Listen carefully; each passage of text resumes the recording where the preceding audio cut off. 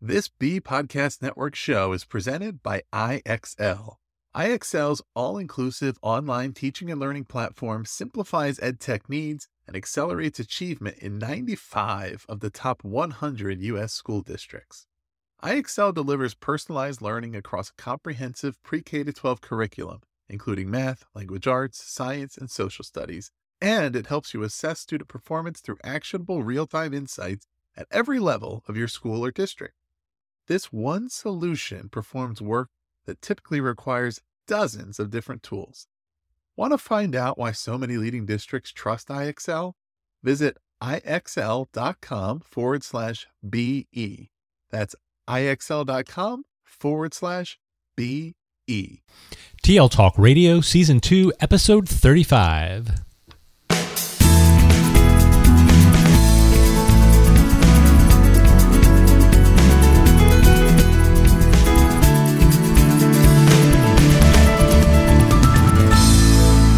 Welcome to Season 2, Episode 35 of TL Talk Radio, a regular podcast with Lynn Funy-Hetton and Randy Zickenfuss, where our goal is to engage you in learning, motivate you to share your work, and inspire you to lead for the change we need in schools for the digital age. I'm Randy Zickenfuss. And I'm Lynn Funy-Hetton. Hello, Randy. Hello again, Lynn. We've had several podcast recordings today, and we're excited to get these out. So who are we talking to this evening? So we are following up on a connection that you made when you were in San Francisco at Remind Inc. and talking with Jordan Pedraza, and really looking forward to hearing what Jordan has to say and learning with Jordan. And after working with Google for 5 years, Jordan's currently the head of community at Remind Inc., an education technology startup in San Francisco that provides a messaging app for schools, and some of our teachers are using that app with their students. She wears many hats in her role: business development, partnerships, marketing, product, and support. Jordan serves on the Pomona College Alumni Board and currently serves as president of the board of 2016-17. As a former Google employee, she leads community for Xooglerpreneurs, a group of 800 former Googlers who are involved with entrepreneurship as founders, consultants, or employees of startups across the world. Welcome, Jordan. Hello. Thank you for having me. So let's give the audience a little bit of background here and how we've made this connection to Jordan. So a little over a month ago, I traveled with a group of educators from University of Pennsylvania, and we were in the San Francisco area, and we visited numerous startups as well as schools. And one of the startups that we visited was Remind, and had a really interesting conversation with Jordan about knowledge, skills, and mindsets of folks that work in the startup culture. So we're going to talk about that today, and probably talk about a couple of other things too. Let's start off. Just tell us a little bit about yourself and what you do at Remind. Yeah, so I've been at Remind for about a year, and I head up community and growth. And basically what that means is I kind of bring together and support all of our existing users, so teachers, principals, staff, students, and parents, and bring them all together so that they can be kind of ambassadors and liaisons between their schools and communities and Remind. So they're kind of our eyes and ears on the ground. They capture all the feedback and stories and best practices so that we can inform that in our product. And then in return, we rely on them to kind of spread the word and support the broader community out there. And then what I love about my role is that it's very cross-functional. I'm interfacing with product marketing, support, business development, our product and engineering teams, and really just trying to advocate for the voice of our communities and really make sure we are serving their needs and doing right by them and keeping everyone happy. So as our listeners know, and Randy has shared, one of the things that we've really been working hard at this year is developing a vision for 2020 and trying to develop this profile of a graduate that articulates knowledge, skills, and dispositions we want our graduates to have when they leave Salisbury High School and go on to whatever's next for them, whether it's a career or college. Talk to us a little bit about the work environment at Remind and what are the required knowledge, skills, and dispositions or mindsets that your employees need to be successful there.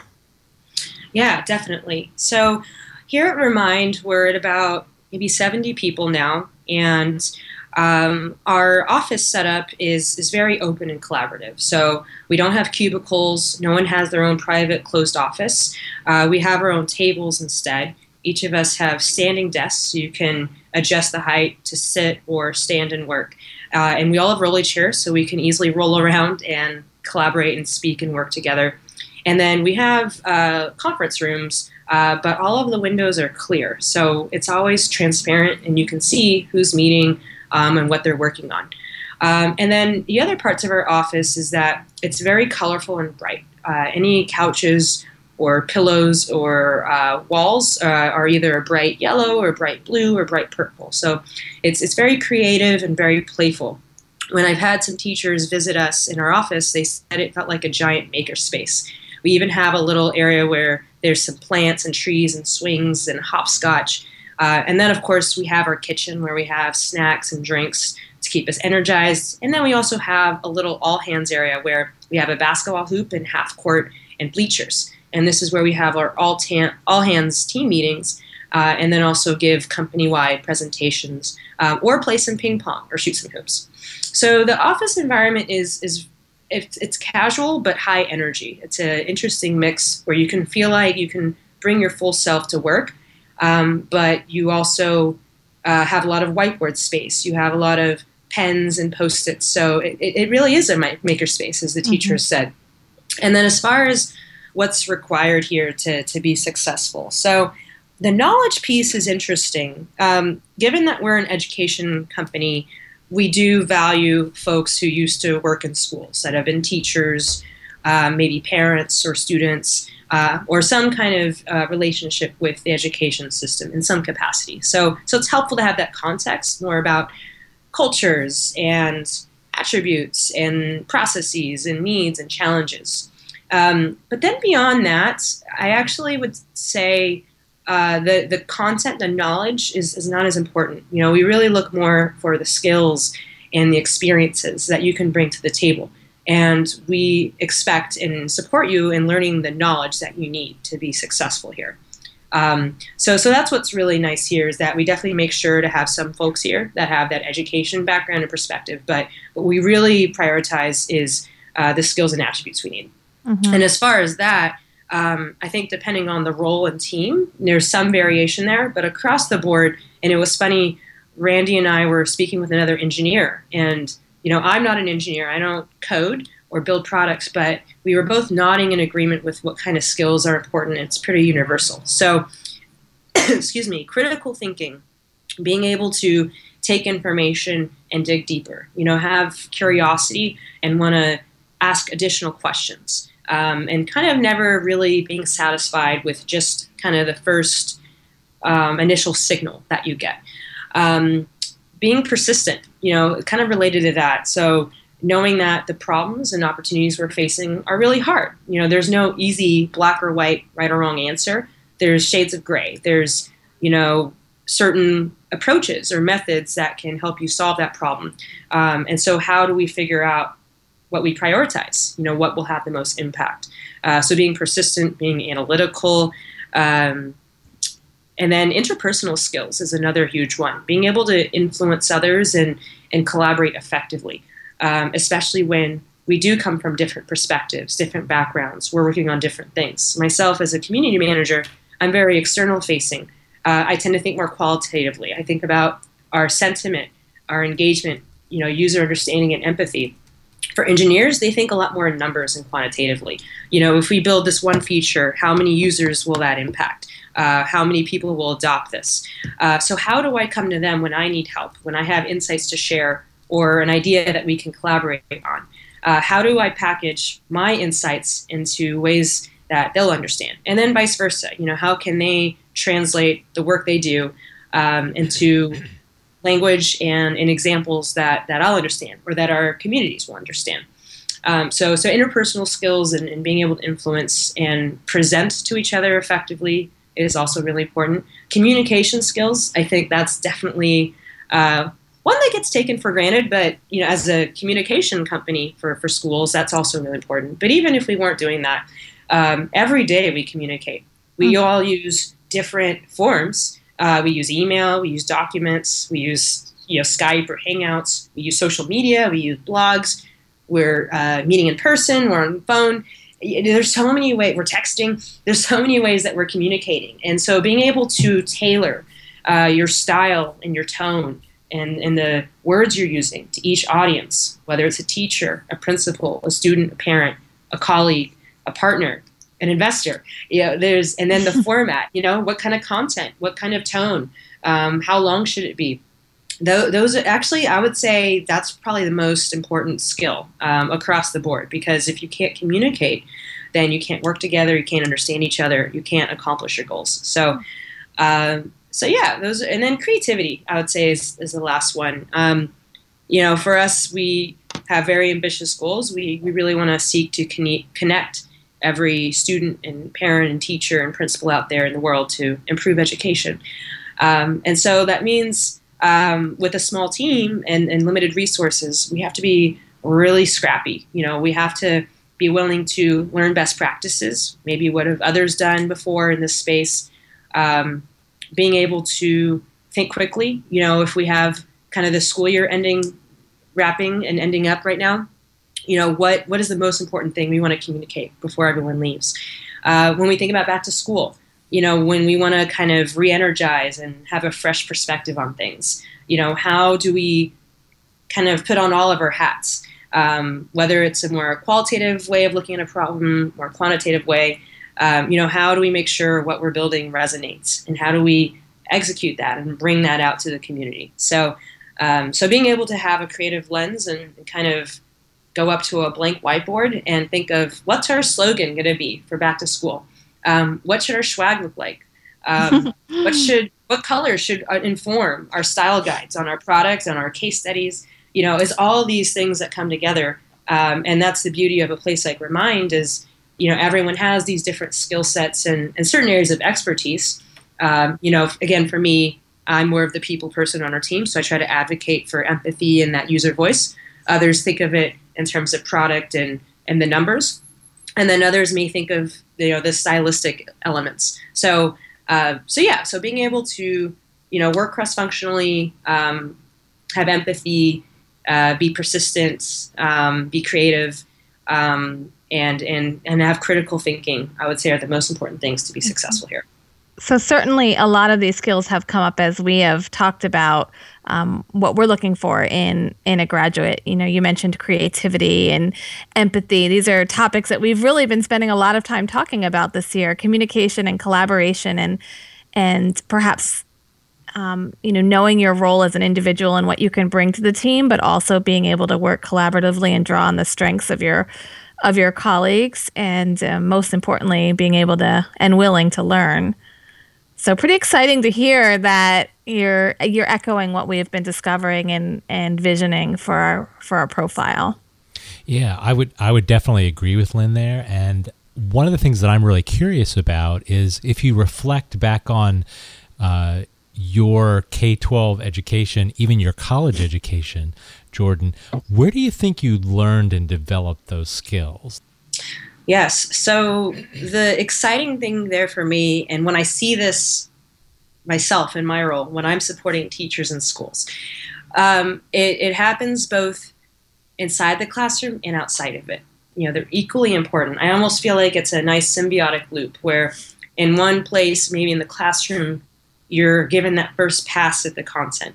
Maybe you'll have your teacher facilitator walk you through it, do demonstrations, give you examples, give you a little bit more of the context or details.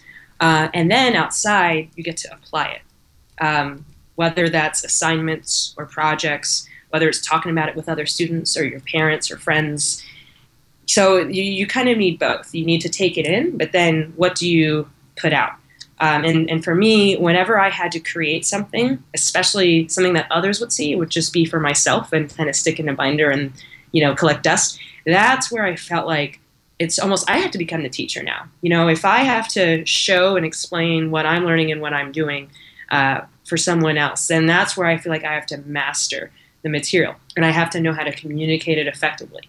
And so one particular example I have in my AP US History course, and I'm from Alameda here in the Bay Area. So my teacher, Mr. Mano, I was just so excited to be in his class because I already heard stories from other students about the activities he did. That each kind of unit, there would be a very hands-on activity where we really got to dig deep into the material.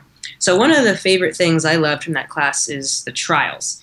Anytime that we were exploring a certain time in history or a certain character or figure, we had trials, and everyone in the class had to take a certain role. I was a prosecutor, and I forget, I think Eugene Debs was on trial. And so we had a jury, we had a judge, we had the characters, we had witnesses and testimonials. And so what was fun about that is we had to, take stock of all the facts and all the information. But the fun part, and this is where we really solidified our understanding of material, is we had to understand, all right, let's say I'm on trial.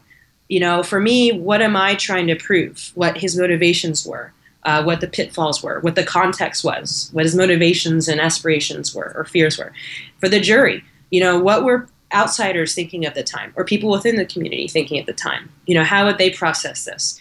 For the people that took the role of certain characters, whether they were on trial or other witnesses, they had to think of, what is other context? What other things are in between the lines? How are things related to each other that I may bring up in this trial? So, and then on top of that, then we all felt like, drawing from our inferences about being in the world of law. What do we know about lawyers? What do we know about being on a jury or defending yourself or being a witness? So we also kind of had to do our own research on that. What do we know about being in that setting, in a kind of courtroom, even if it's just our classroom? So all of those skills, I think it was, again, being creative. How do we bring this to life? How do we tie this to other things in our current lives today, even though it happened, long ago? How do we perform, in front of an audience for each other, so that we can convey effectively the points we're trying to get across? So that's, for me, I would say any moment where, I had to. Another quick example is in algebra, 8th grade, we had to fill out tax returns. Our teacher said, you're going to need to know this. I think the taxes were just due last week. And that really made it real. It did. We all were assigned different incomes and, profiles, and we all did crunch the numbers by hand. And, then I had a breakthrough for me in algebra. I used to be terrible at math, but that year I did well because I felt like I had something real and practical and relevant to apply it to. So yeah, that's been my experience.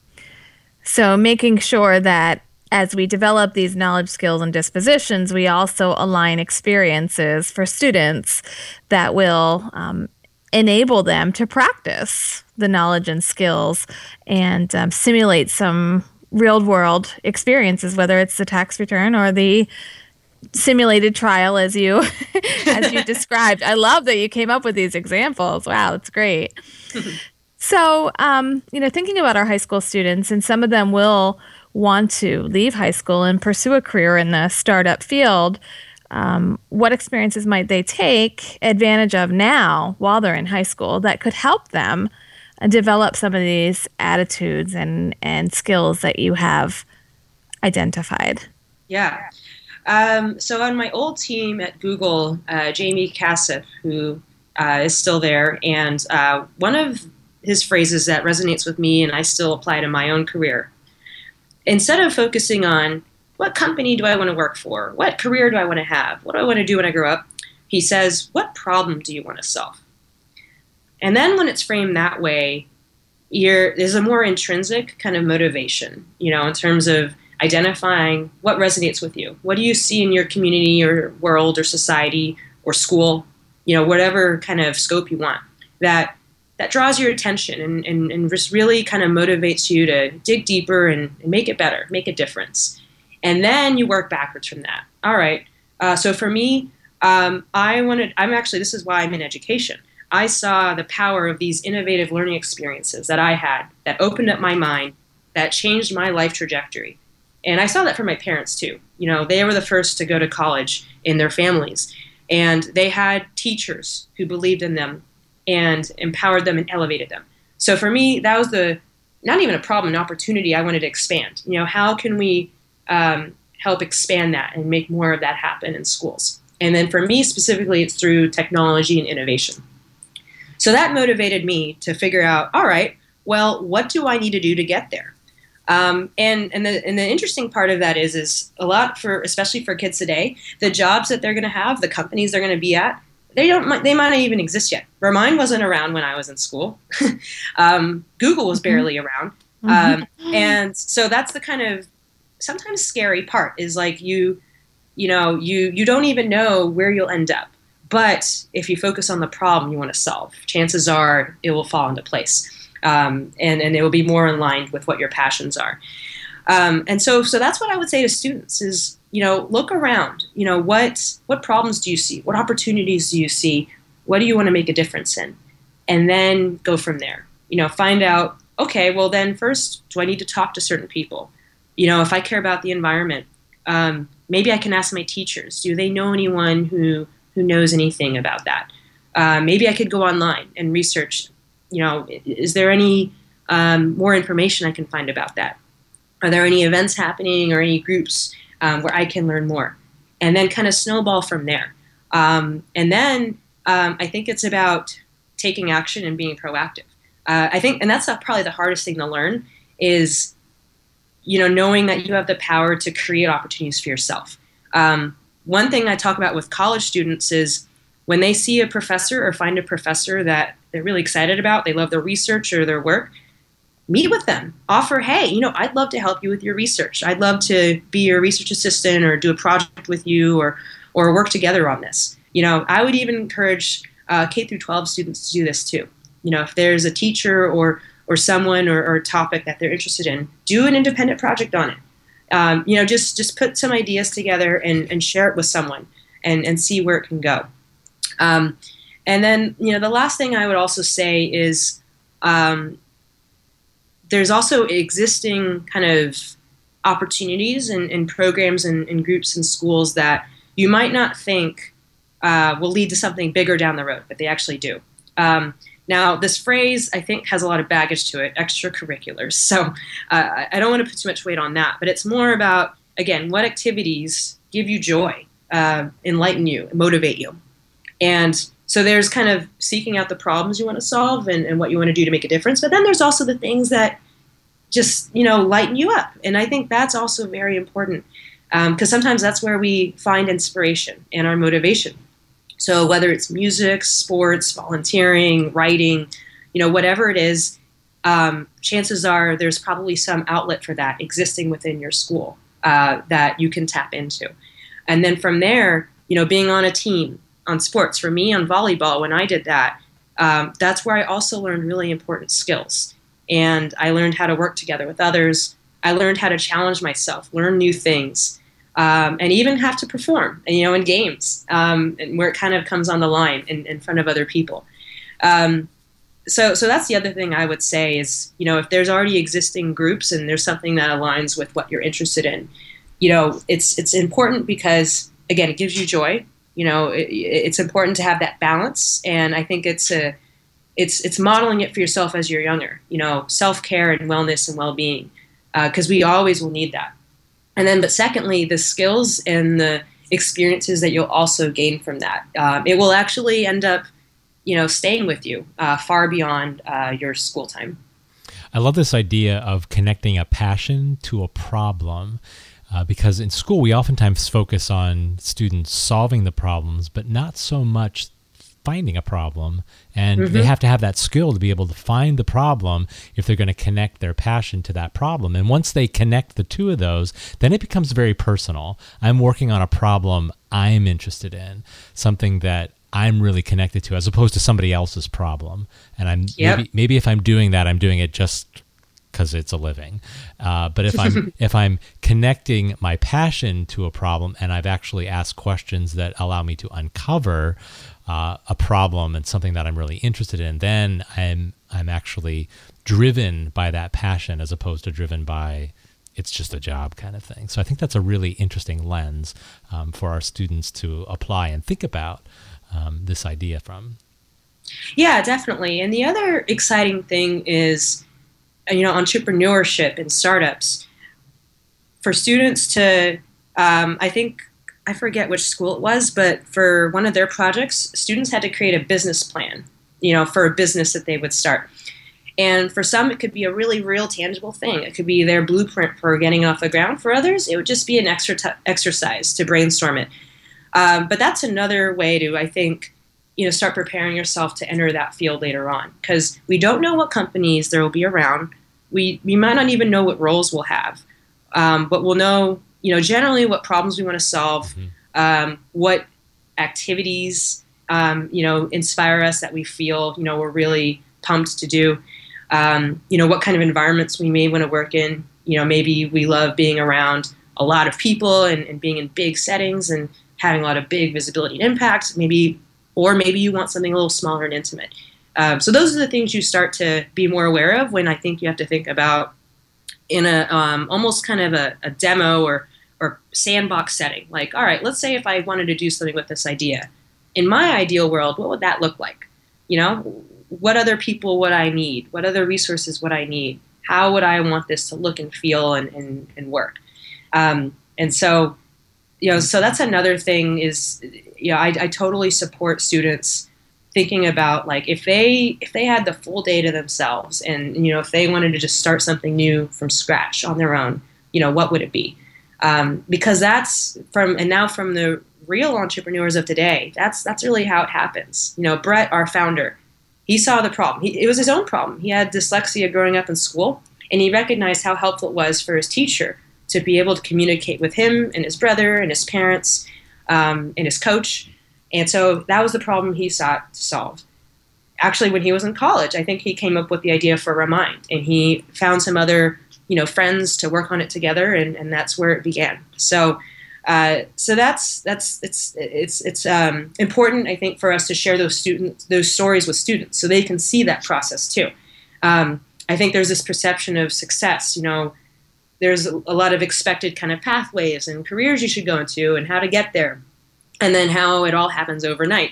When actually, and this is another thing that I think my friend James Sanders, who founded Breakout EDU, who used to be a teacher himself, he's talking about how we need to iterate in education, and that kind of ties into growth mindset too, another kind of buzzword for us. But it's important because I think it's hard for students when they hear kind of one message: you need to perform this way on this test and in this class, and do X, Y, Z. Whereas in practice, it's a lot messier. You're gonna fail. You're gonna have to relearn some things and kind of figure it out along the way. But that's how you'll really get to where you need to be. And that was important for me to learn too. That helped me confront my fears with some of the skills and knowledge that I didn't feel I grappled as strongly. So I think those traits and those kind of expectations, I think, need to be reset. So students feel like they'll be more prepared to enter into kind of more entrepreneurial realms. So very interesting, connecting your real-world experiences, whether they be when you were in K-12 to now when you're working at Remind. Very interesting to hear this because it's very similar to what we've been working on and thinking about and hearing from other sources too. So it's really great to hear this from somebody who's doing the work in the entrepreneurial world. Let's shift the conversation a little bit to the work environment at a Remind. And you mentioned a few things earlier, like the swing sets and the hopscotch and the kitchen and the basketball and things like that. So why is it important for something like that to be in an environment like you're working in? So what's the purpose of having something like that? Because it's not real common in most businesses, at least maybe outside of Silicon Valley. Yeah, there's a lot of reasons for that. I think for us, first, for employees, it's for our well-being. The whole philosophy here is, if you take care of them, then they'll do their best. They'll feel cared for, they'll feel motivated, they'll feel supported, they'll feel like humans at work. And so I think really the goal with those little things is to help us feel comfortable, help us feel human, help us feel more creative and relaxed, so we can really really collaborate, really brainstorm, really crank through things. And also I think it's to kind of reaffirm our values and our mission as a company, and why we're here and how we're serving the education community. We could have added other elements that are not as school related or education related, but with the swings and the hopscotch, and in the office I'm in right now, we call it the pencil room. There's a whole wall of pencils. There's another room, I think it's the eraser room. It's erasers. We have, and then I'm forgetting one other thing. I think we have, we have a chalkboard wall where people can write in chalk, their teacher moments and stories. So it's a reminder for us every day, when we struggle with problems or challenges, or it gets kind of crazy, even just looking at those pencils or looking at that hopscotch, it reminds us, who are we here for? It's a nice visual kind of tactical reminder for us, I think. That's really uplifting, and it really matters, no matter what role you have here, which I always love to see personally. And then the second function of that is when we have visitors. And this isn't meant, I think, to like show it off or, prove anything, but it's just to demonstrate to them, this is what we value. And when you come into our space, we hope that it resonates with you in some way. We hope it looks familiar in some way. Yeah, it's fused in with some of the more techie things. That's why I love that makerspace comment. It felt like a nice kind of blend of things that teachers and schools might see and are familiar with, but then infused with, the tech kind of side of things. So that's also intentional. This space is very open to the community, where we've hosted events here, we've hosted visits here, and one of our values, we call it teacher obsession. And for us, that shows that, we hope that this community feels that we get them, that we really care about them genuinely, and we're doing the best we can to support them. And so those little things, the hopscotch. I mean, one of my our office manager, she saw a UPS delivery person come in, and he dropped the packages and he did the hopscotch. Like, he just had to. He was so giddy about it. Like, that was when I heard that, oh man, it felt really powerful that we could delight someone unexpectedly. Delight matters. We have a little feature in our app where if you pull down and scroll, there's a little school bus that goes by.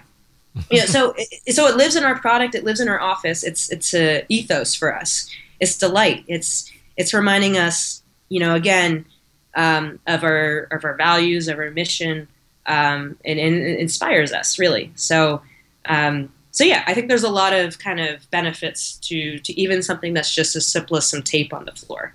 There's a lot more to it.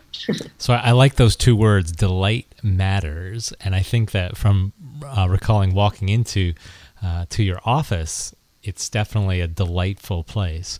How could we bring some of that into K-12? Because sometimes, our classrooms can be a little sterile with rows and not so much nice color on the wall and places for people to interact, and sort of, that brain, like make it a nice place for the brain to work. Do you ever think of how K-12 education might benefit from bringing some of this delight experience into our walls?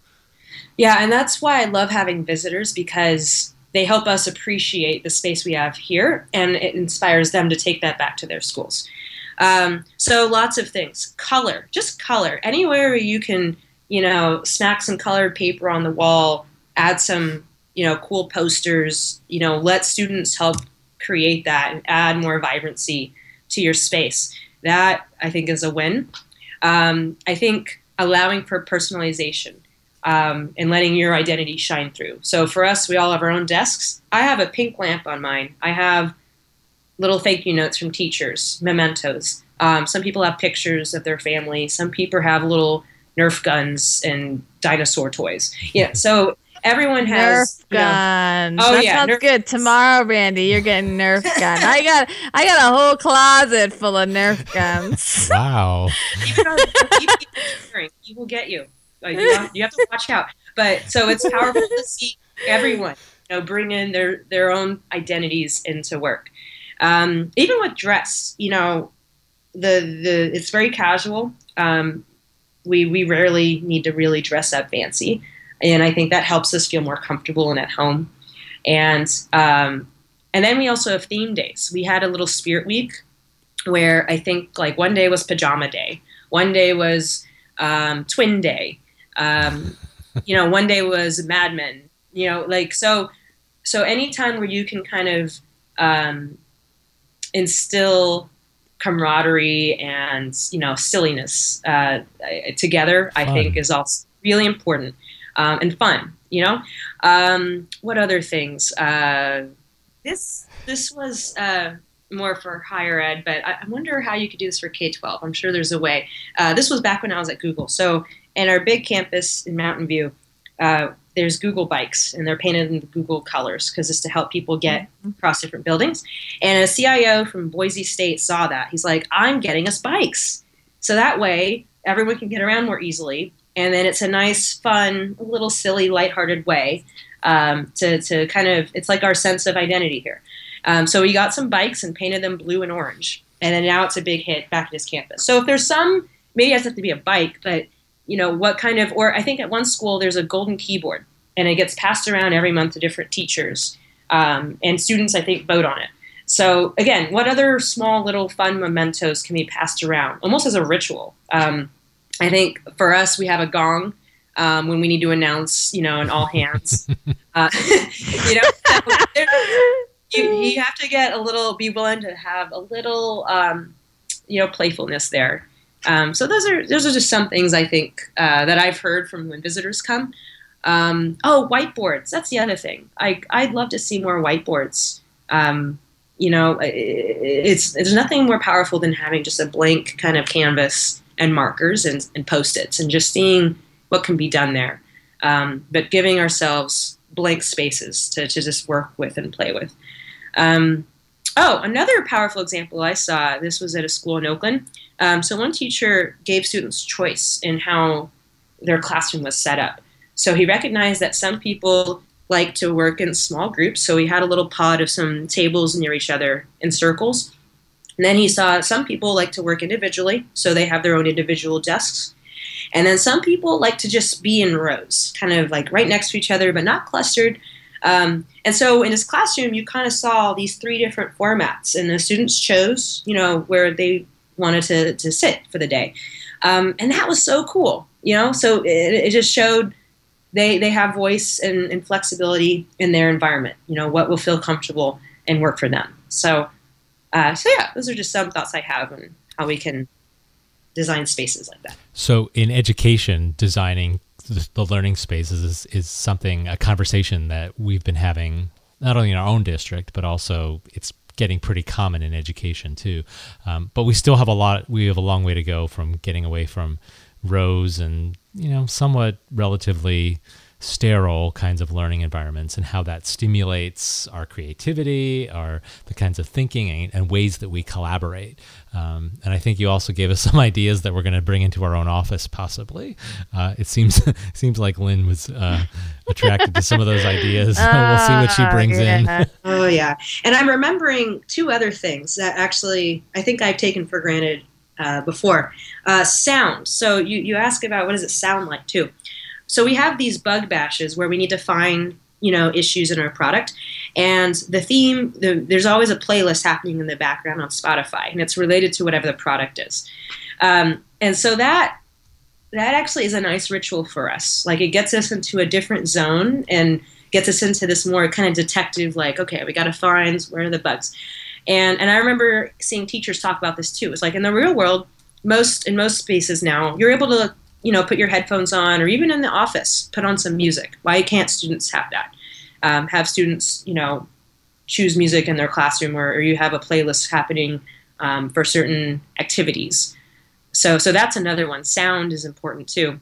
And then the last one I would say, we have this thing called workcation, where a team will all go to another house together, and we have kind of more higher level strategy sessions. But then we also cook all of our meals together and socialize together. So it really feels communal.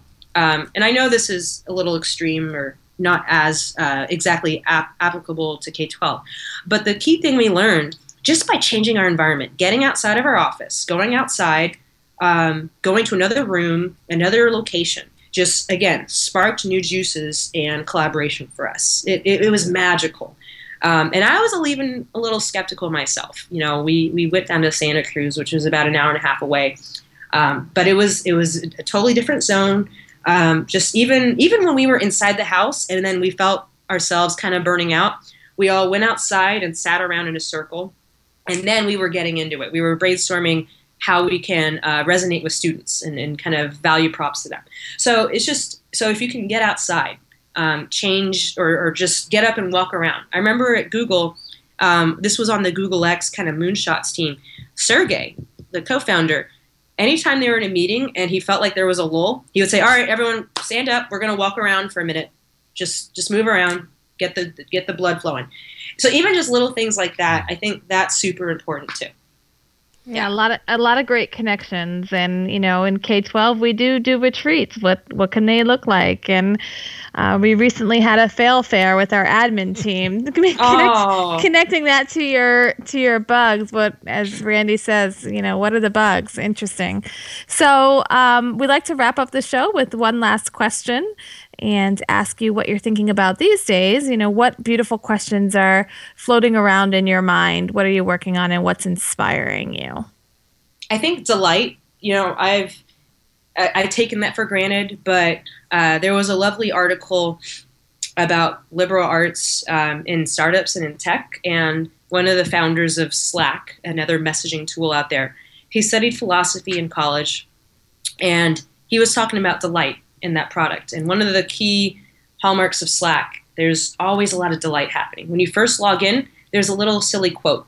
I think they say 60% of the time it works 100% of the time, or we love Bob, just random silly things when you're logging in. So it delights you, like while you're waiting to get booted up. You can add little comments and reactions and emojis to messages that people post in a channel. We use that a ton. You can create your own ones. We have this parrot theme that we're all about in our office, and there's parrots everywhere. But those things are important. So for me, at a broader level, I've been thinking about, all right, how can we delight our communities more? And yes, so there's a business objective to it. I've noticed, and this was almost by accident, when I saw that there was a huge growth in teacher adoption at some schools, I emailed them and I asked, hey, this is awesome. How do you think this happened? And when I noticed, a lot of people said that they shared their feeling about something. I love this app. I love that parents love this. It was very emotional. And then literally the next sentence would be, and then this is what I did about it. I did a training, or I did a presentation, or whatever. And so it reminded me, all right, well, how do people feel? Do they feel delighted? Because if they do, then they're naturally going to want to go above and beyond. And it's kind of how the same philosophy here at Remind. When we're delighted, when we have Nerf guns and the swings and, whatever, we are motivated to do more. So I've been trying to think about that more broadly. How can we delight at scale? How can we care at scale? And just make as many people out there feel excited and just joy and, just really kind of pumped for something. So that's one thing I've been thinking about. And the other thing is, as I'm president of my college's alumni board, I'm actually going down to Alumni Weekend this weekend to volunteer. And I've been thinking about, now that I'll kind of be president, what I really love most about is just getting into the weeds with people. I'm biased to action. I love just making things, just hacking things, finding workarounds, just getting something done. I love in Sheryl Sandberg's Lean-In book, done is better than perfect. So I'm thinking about, even as myself as a leader, how do I still feel like I'm executing? Maybe at a high level, but still feeling like I'm making progress. I'm really making a difference, and it's not just all lip service and just talking about broad strokes and themes. So I'm starting to kind of reach out to leaders I know, and maybe this could be another topic. But just how do you make things happen? At different levels, within a team, within a school, within a company. Those are a couple of things that have been inspiring me lately. So lots of exciting things going on in your world. And yes, we would love to talk with you more. That's another topic. Thank you so much to Jordan for joining us. And you can connect with Jordan on Twitter at Jordan Pedraza. Well, this has been a delightful extension of our conversation from a month ago. So thanks again for coming on. Thank you for having me. This was so much fun. Each episode, we leave you with a question to think about with the idea of provoking conversation. This episode's question: what does the knowledge, skills, dispositions profile of a graduate look like in your school? What would you like to change after listening to this podcast episode? If you've enjoyed today's episode, would like to comment, or just find out more about the resources and links we shared in today's episode, check out the show notes at tltalkradio.org. Look for Season 2, Episode 35. We'd love for you to rate the show in iTunes. Let us know your star rating and consider leaving a 1 or 2 sentence review.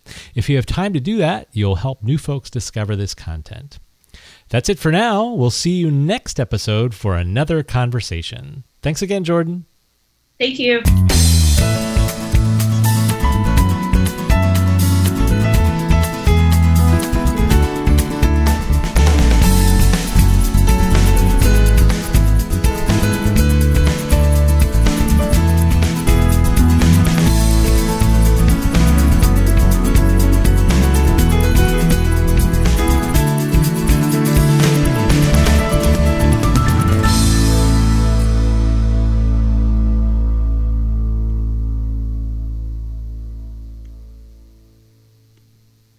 Do you want to simplify your school's technology, save teachers time, and improve students' performance on state assessments? You can do it all, but don't waste another minute. Head straight to ixl.com/BE to learn how IXL's research-proven teaching and learning platform can help you achieve all of these goals. That's ixl.com/BE.